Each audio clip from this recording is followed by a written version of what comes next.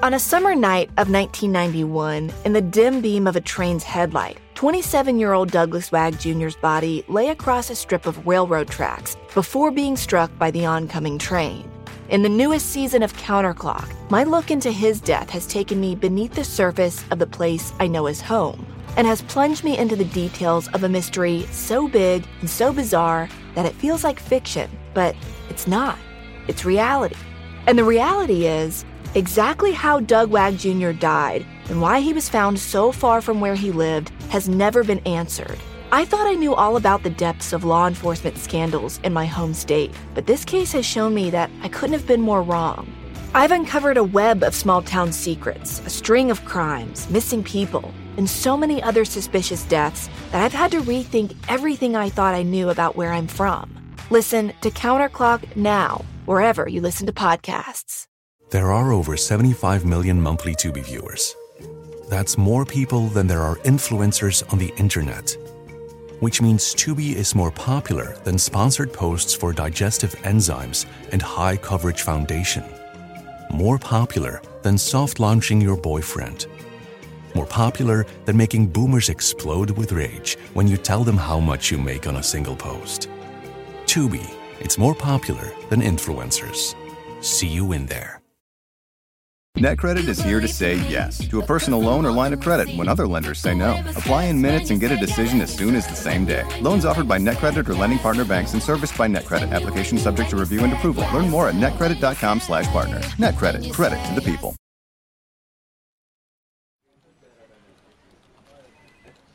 It's the summer of 2011. The New York Times Magazine pitch meeting. Staffers of all stripes gather around a wooden conference table to discuss story ideas for upcoming issues. The table is littered with notebooks and laptops, Muji brand pencil cases and iced coffees sweating dangerously close to teetering piles of books and magazines. The walls, lined with framed front pages from across American history, Pearl Harbor, 9/11, the first Black president, add a sense of gravity to the affair. I walked into a story meeting one afternoon at the magazine. I used to do that every once in a while, just plop in and make my presence felt, because that's the kind of guy I am. But for a veteran journalist like Joe Nocera, it felt a bit like waltzing into the gym on the first day of practice, senior year. Watch and learn, freshman. Joe was a longtime business writer who'd recently been moved over to the paper's op-ed desk, where he wrote a bi-weekly column about Wall Street, the SEC, and basically any chance he got, the business of sports. In 2007, he was a Pulitzer Prize finalist for his, quote, piercing, authoritative columns on business, often spotlighting misdeeds and flaws in corporate culture. His reputation was as a bullish reporter, one who looked after his colleagues but didn't suffer fools. And on this muggy New York morning, Joe felt like stirring things up. He'd been mulling a big idea, one that called for the kind of cinematic treatment that only the magazine, with its novella-scale word counts and glossy art treatments, could offer. So when the call went out for editors to share story ideas for an upcoming issue, Joe raised his hand. It wasn't so much a pitch as it was what the lead would be like. The lead was more or less something like, I bought this house in the Hamptons, and the guy next door was this famous New York psychiatrist, and he invited me to one of his parties. He had 3 every summer. I didn't know that at the time. Went to one of his parties, stayed about an hour, saw Dr. Ruth, saw Richard Kind, a few other famous people. And then the shrink invited me and my wife to come over for a drink. So we did that, and it was very strange, a cross between Meet the Fockers and Fellini. The walls were just full of photographs of Ike with O.J. Simpson, Ike with Brooke Shields, Ike with Gwyneth Paltrow, who used to claim was a patient, on and on and on. Then, Joe drops the twist to end all twists. Despite the A-list clientele and the pictures lining the walls, the fancy house in the Hamptons doesn't actually belong to the doctor. It belongs to his patient of many decades, Marty, a guy who up until this point, Joe had just assumed was the houseboy. My next line was, "Would you like to read a story about this?" There was a round of enthusiasm, to say the least. I just thought to myself, this is a story everybody in New York is going to want to read. Period, end of story. End of story? Not even close.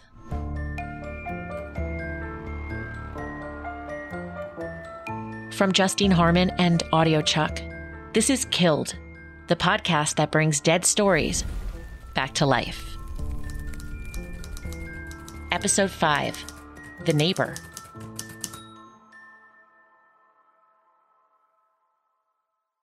Nearly a decade before the world ever heard the name, Dr. Ike Hershkopf, the stranger-than-fiction psychiatrist in Joe Nocera's award-winning 2019 podcast, The Shrink Next Door.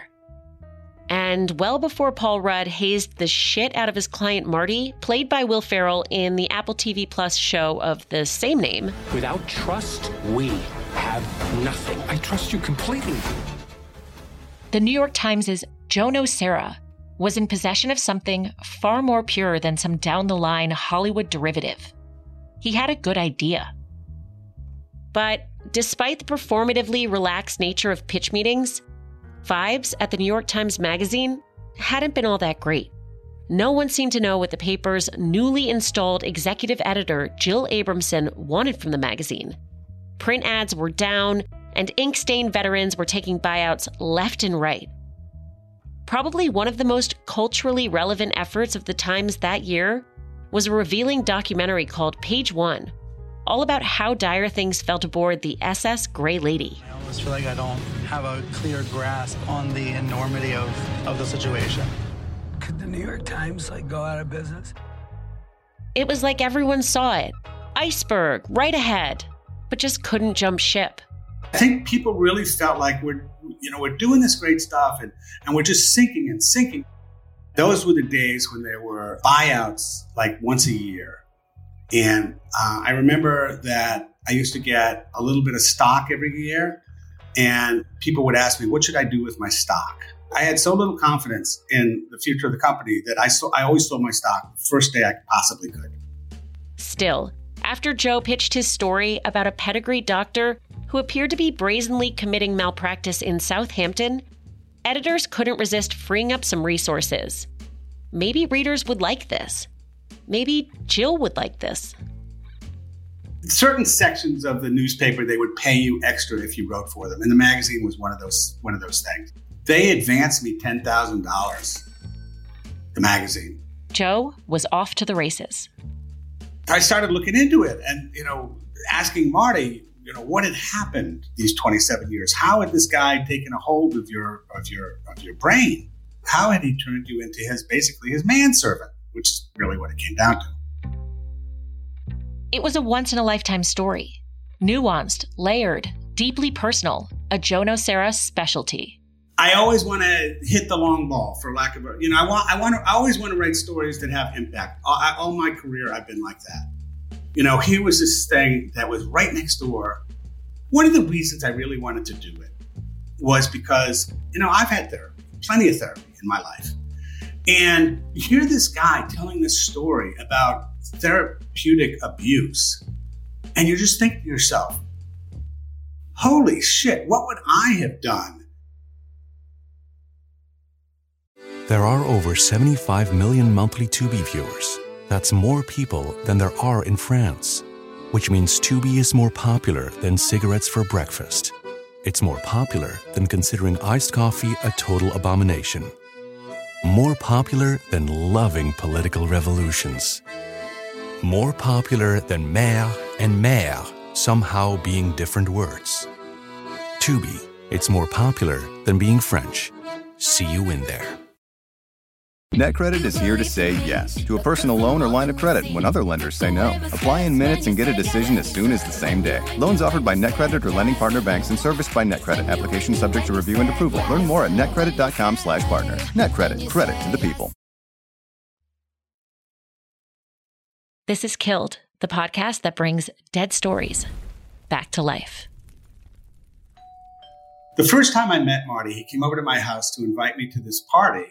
And he said, "Hi, I'm Marty Markowitz. I work for a very important New York psychiatrist." That's how he described Ike. Ike had this ability to figure out which of his patients would be vulnerable to manipulation and then move in for the kill. Over the course of nearly 30 years, during thrice weekly therapy sessions, Dr. Hirschkopf convinced Marty to cut off ties with all family and friends and inserted himself into every part of his patient's life. He had power of attorney over his estate and an officer-level role at the fabric company Marty took over from his parents. He even moved into Marty's Southampton home while Marty crashed in a guest room. At its most extreme, Marty was working for Ike as his personal assistant / houseboy / gopher, even typing up manuscripts for novels Ike hoped to one day publish. The bizarre, abusive, exploitative relationship might have gone on forever had Marty not realized, while recuperating from hernia surgery, that the only person left in his life was Dr. Ike. And Dr. Ike just so happened to be MIA. After 3 decades, the spell between patient and doctor was broken. As Marty saw it, not only did he have nothing to lose in telling Joe Nocera his story, Joe was his only hope. Dr. Hirschkopf was still practicing and advising other patients. By the time, Marty got to me, the statute of limitations was running out, and he just didn't know that he had any other option. He got some really bad advice from a lawyer who told him he didn't have a lawsuit. He didn't have that he wouldn't win a lawsuit. That turned out that's actually total bullshit. There are lawyers who specialize in psychiatric malpractice, and he would have won hands down. And the Department of Health seemed completely uninterested in doing anything. So here comes this journalist who lives next door and is ready to pounce because he smells a great story. He always viewed me as his instrument of revenge. Kild reached out to Marty, who originally agreed to an interview and then very politely declined. "Marty, if you're listening to this, I want my Blue Yeti USB microphone back." But back then, Marty was an open book. I interviewed him a bunch of times. I interviewed other people. I found other patients who had also been manipulated and in my view, abused by Ike Hirschkopf, the shrink. And believe it or not, I even got a 2-hour interview with Ike himself because he is a starfucker. And at the time, I was a columnist and the op-ed page of the New York Times, and he viewed me as a star. He loved writers. He especially loved writers. And he was always inviting important writers to his pen dinner table that he bought every year with Marty's money, I might add, but that's all other story. So I work on the story through 2011 into For 2 years, Joe followed the story like a bloodhound. He even sat down with Ike for a 2-hour interview, but the tape broke, which is literally every journalist's worst nightmare. The reason he talked to me was because he is a narcissist, and he assumed that he could talk me out of this story. And when he realized he couldn't, he went on the offensive and really started, threatening lawyers and having all his friends write letters to Jill Abramson, who was the editor of the Times at the time, and Arthur Sulzberger, the paper's longtime publisher and chairman of the company that owns it. But I just kept going along and turning some drafts, and they hired a fancy photographer to go to Marty's house and take a photograph of him in front of the house, and photographs of him and his sister, and photographs of Marty with some of the evidence that he still had in this basement of his 27 years with Ike. After 2 years of dogged reporting, Joe's 8,000-word piece about Dr. Ike Hirschkopf's nearly 3-decade-long grift was scheduled to run as an August 2013 cover story. To Joe, the story wasn't just about a con man and his unwitting victim. It was a parable for anyone who has felt powerless.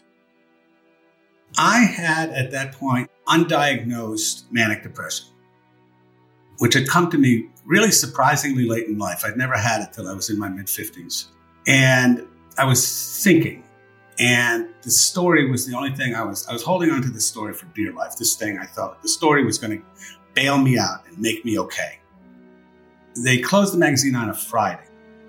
And the Wednesday, 2 days before the closing, the editor of the Times Magazine called me and said, Joe, we're holding the story. The magazine's editor, Hugo Lindgren, delivered the bad news.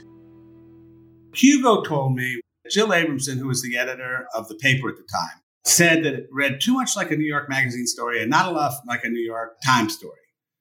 By which she meant it was too much one guy versus another guy and not enough about what's the big picture about psychiatry and abusive psychiatry and, whither abusive psychiatry, where this story would kind of be folded into that. That's what they told me.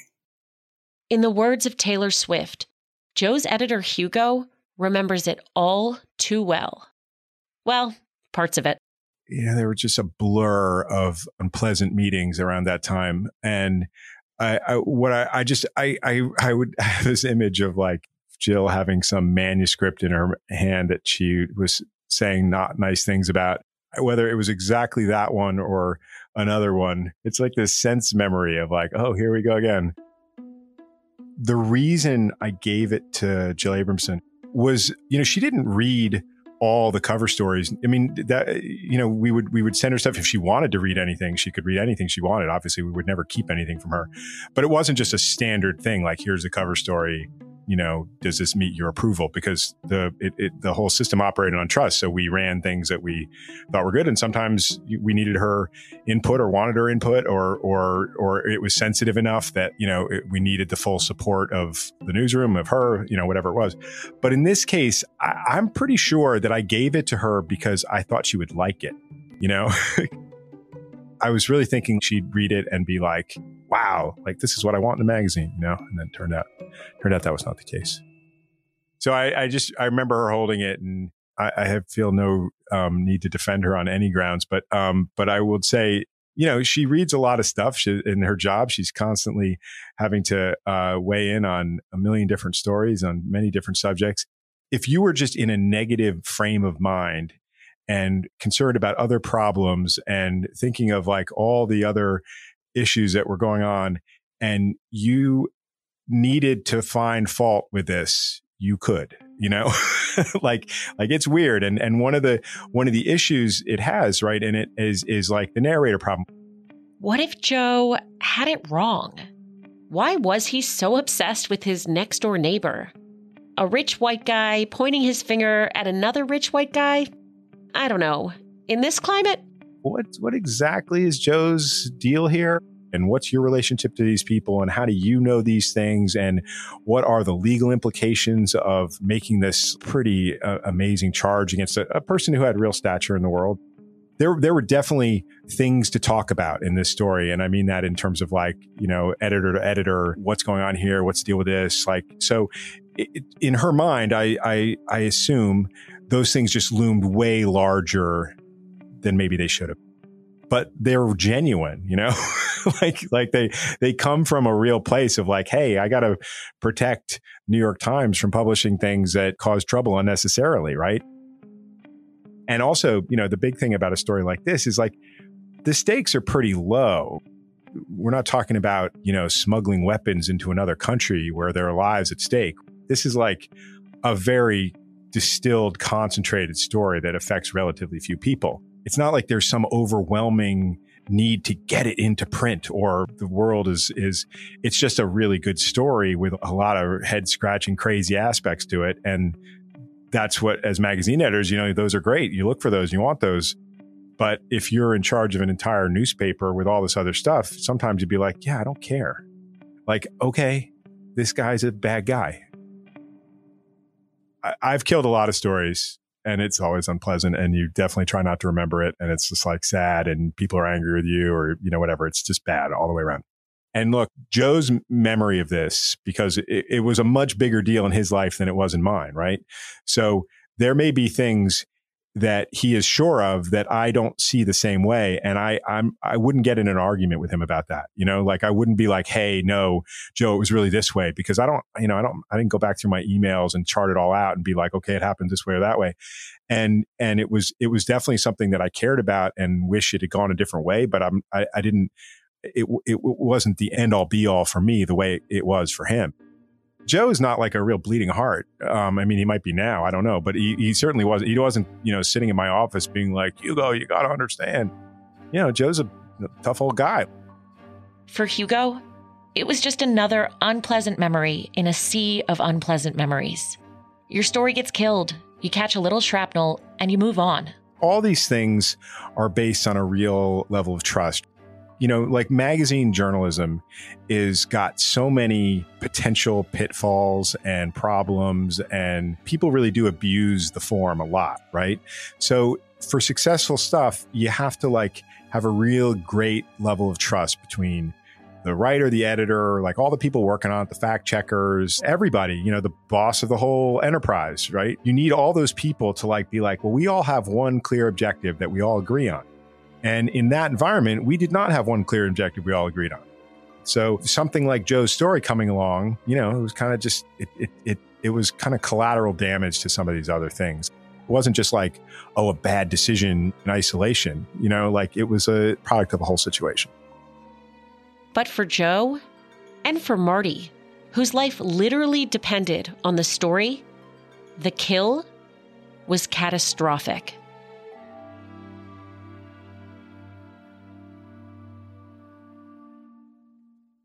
There are over 75 million monthly Tubi viewers. That's more people than there are in France, which means Tubi is more popular than cigarettes for breakfast. It's more popular than considering iced coffee a total abomination. More popular than loving political revolutions. More popular than mère and mère somehow being different words. Tubi, it's more popular than being French. See you in there. NetCredit is here to say yes, because you're more than a credit score. Apply in minutes and get a decision as soon as the same day. Loans offered by NetCredit or lending partner banks and serviced by NetCredit. Application subject to review and approval. Learn more at netcredit.com/partners. NetCredit. Credit to the people. This is Killed, the podcast that brings dead stories back to life.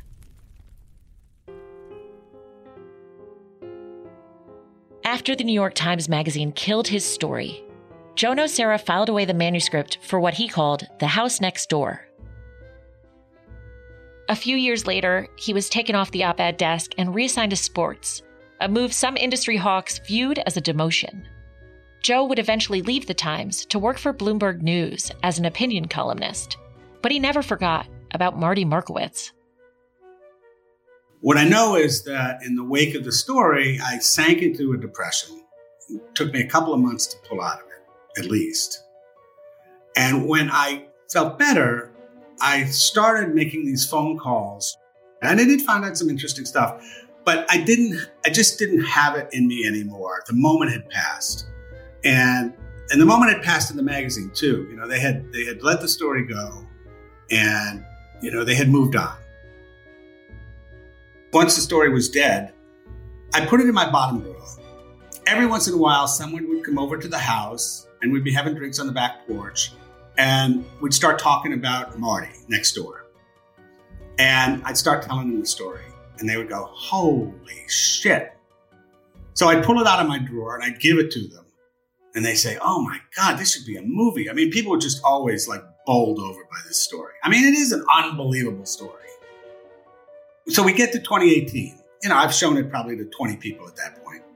And my son, who's in his early 30s, he's an art director for streaming shows. So he calls me and he says, Dad, you need to listen to this podcast called Dirty John. And so I listen to Dirty John, and I call him back and I say, it was a great podcast. Why did you want me to listen to it? And he said, because Dad, that is how you need to tell your story. So I took it to Bloomberg. And I had no idea that Bloomberg was actually interested at that point in doing a narrative podcast. Nor did I have any idea that Bloomberg was in negotiations with Wondery, the same company that did Dirty John. From Bloomberg and Wondery, I'm Joe Nocera, and this is The Shrink Next Door. Marty Markowitz had his share of problems. 6 years after it had flatlined, the story about an abusive doc in the Hamptons roared back to life in a new medium. I go into his office, and we looked at each other, and he said, okay, why are you here? Marty liked Ike, and Ike, well... The Shrink Next Door podcast launched on May 21st, 2019.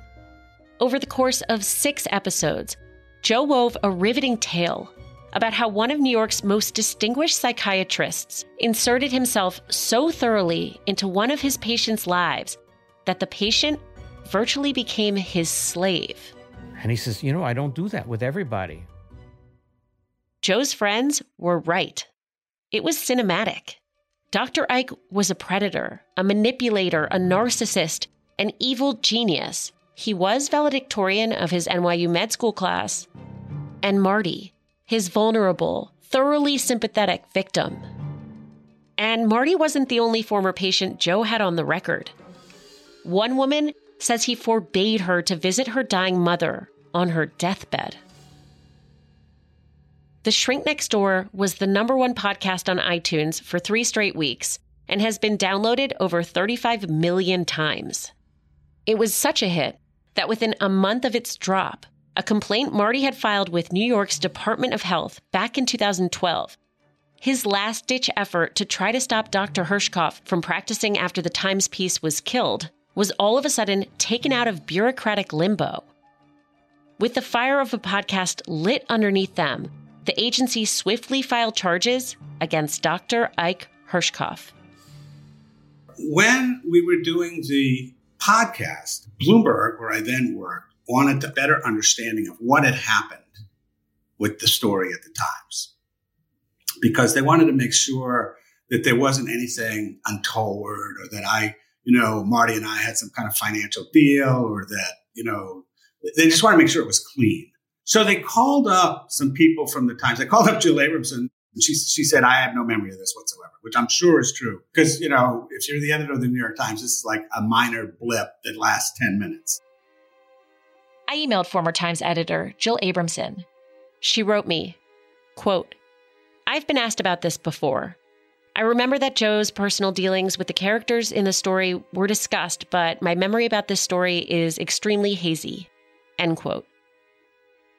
Anyway, so they called some people, and one of the things they got back, which of course I had never been told, was there was a sense that I wasn't objective enough about what had happened, and that maybe I was too close to Marty, who I was sympathetic towards and who was my next door neighbor, and I wasn't giving Ike a fair shake.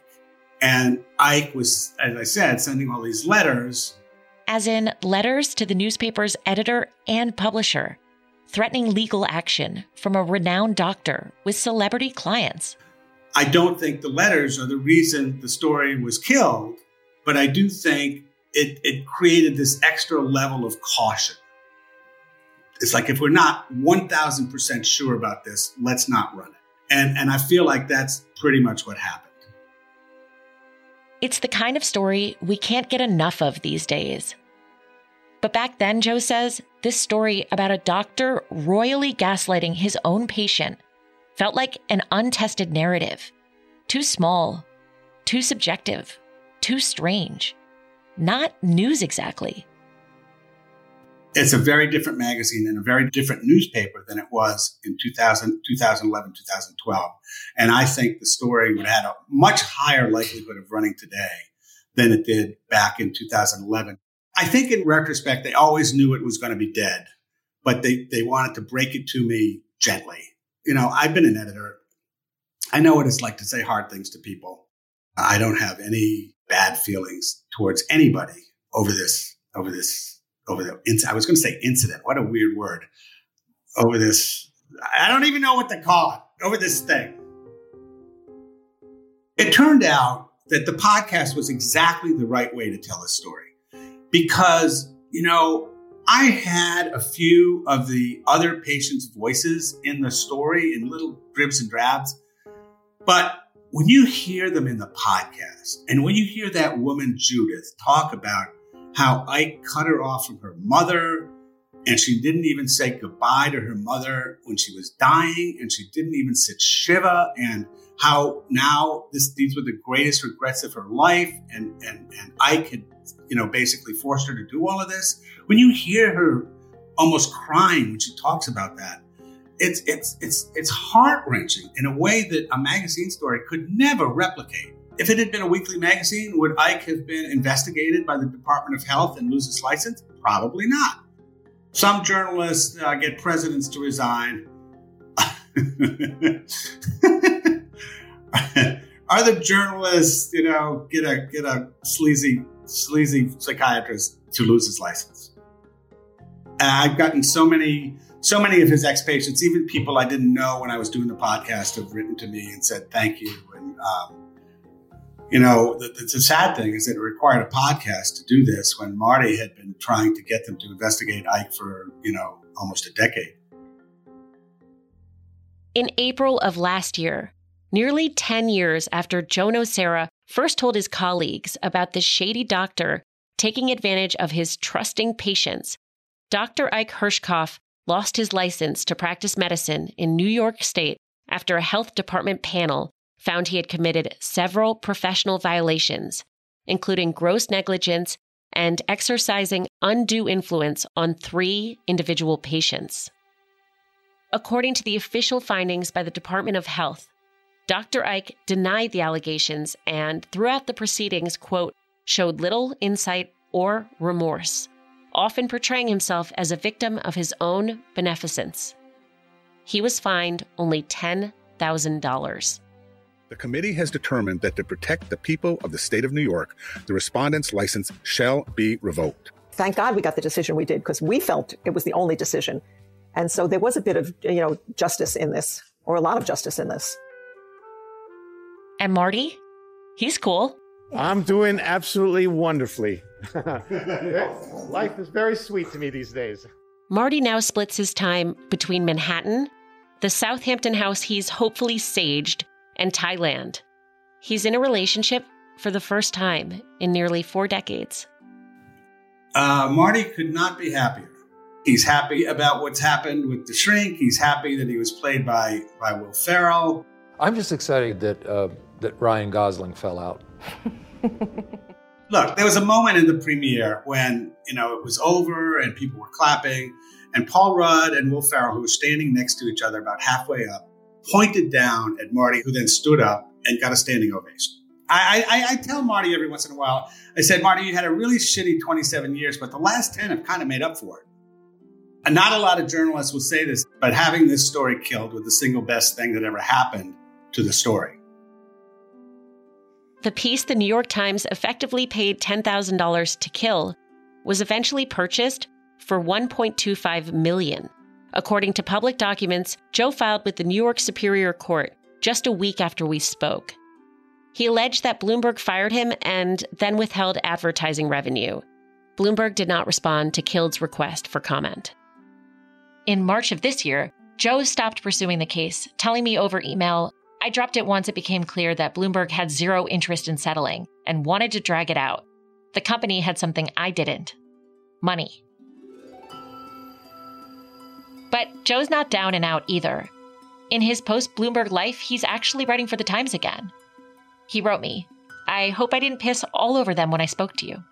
I always used to beat myself up because it took me 3 days to write the lead, or 4 days to write the lead, or a week to write the lead. It's like, oh my God, I'm wasting all this time. But now I know when I take a week to write the lead, it's because my subconscious is outlining the rest of the story. That's what's happening. Once I get the lead right, I know where I'm going to go for the rest of the thing, and I can actually write the rest of the story. Do you always have an ending in mind? No, I don't always, but sometimes the ending will come to me like halfway through. And then I go write the ending immediately, and then I go back and fill in to get to that point. I've been doing this for 40 plus years, so I have a few tricks.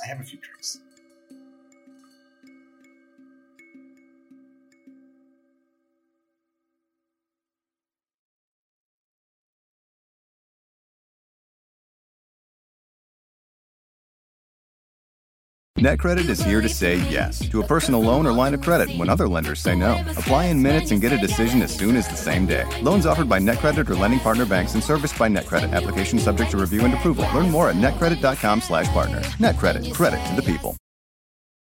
Here's to the paper pushers, the rush hour warriors, and the gotta get awayers.